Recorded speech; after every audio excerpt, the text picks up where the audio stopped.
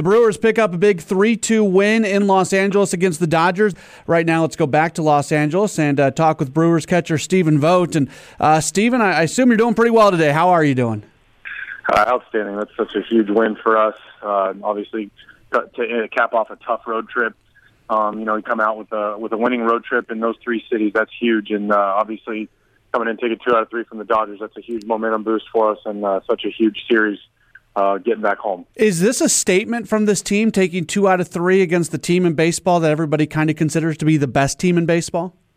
I think it is a statement. I think it's something that shows us that, hey, you know what? We can compete with anybody. Obviously the Dodgers are having such a great year.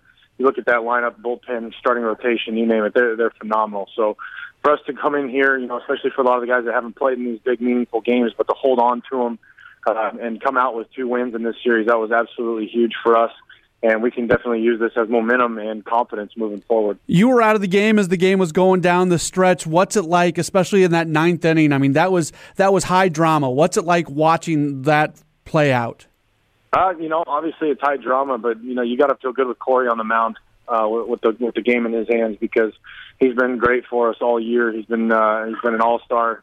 And, we have a lot of confidence in what he can do. So, sitting in the dugout and kind of not being able to do anything, that can get frustrating. But at the same time, when he's got the ball in his hands, you feel good about it, and he's going to get the job done. So it was definitely high tension, but at the same time, we were all pretty calm because you just feel like he's gonna punch that guy out there eventually. You catch Jimmy today, 6 2/3, 2 runs on 4 hits. He takes a no-hitter into the 6th inning. What was he doing to be so effective today? His glove side command with his fastball was unbelievable. He was painting the inside corner lefties with the outside corner righties, and both breaking balls were really sharp. And he was putting them kind of whenever he wanted to throw for a strike, throw them as putaways. But he really did a good job of keeping them off balance and mixing speeds, and was able to blow them away late with some good high fastballs. So Jimmy was clicking on all cylinders today. Obviously. He gave us a chance to win, and we were able to put enough runs up to get it done. But you've got to tip your cap and give the credit to Jimmy today, because he really pitched his tail off. You had the inning where there was a couple miscues in the outfield. I understand that happens, but as you go out and you talk with your pitcher in that situation, what's the conversation after there are some mistakes made behind you? The conversation is just to, hey, keep making your pitches. We can't control that. We just got to keep making our pitches. It's me and you. A lot of times.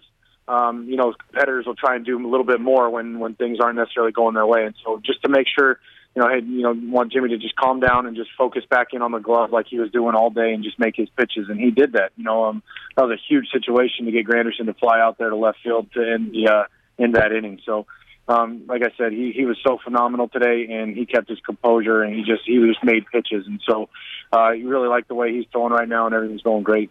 Stephen, great stuff. Safe travels back. Enjoy the off day tomorrow, and we'll see you as the team is set to open up a homestand here in a couple days.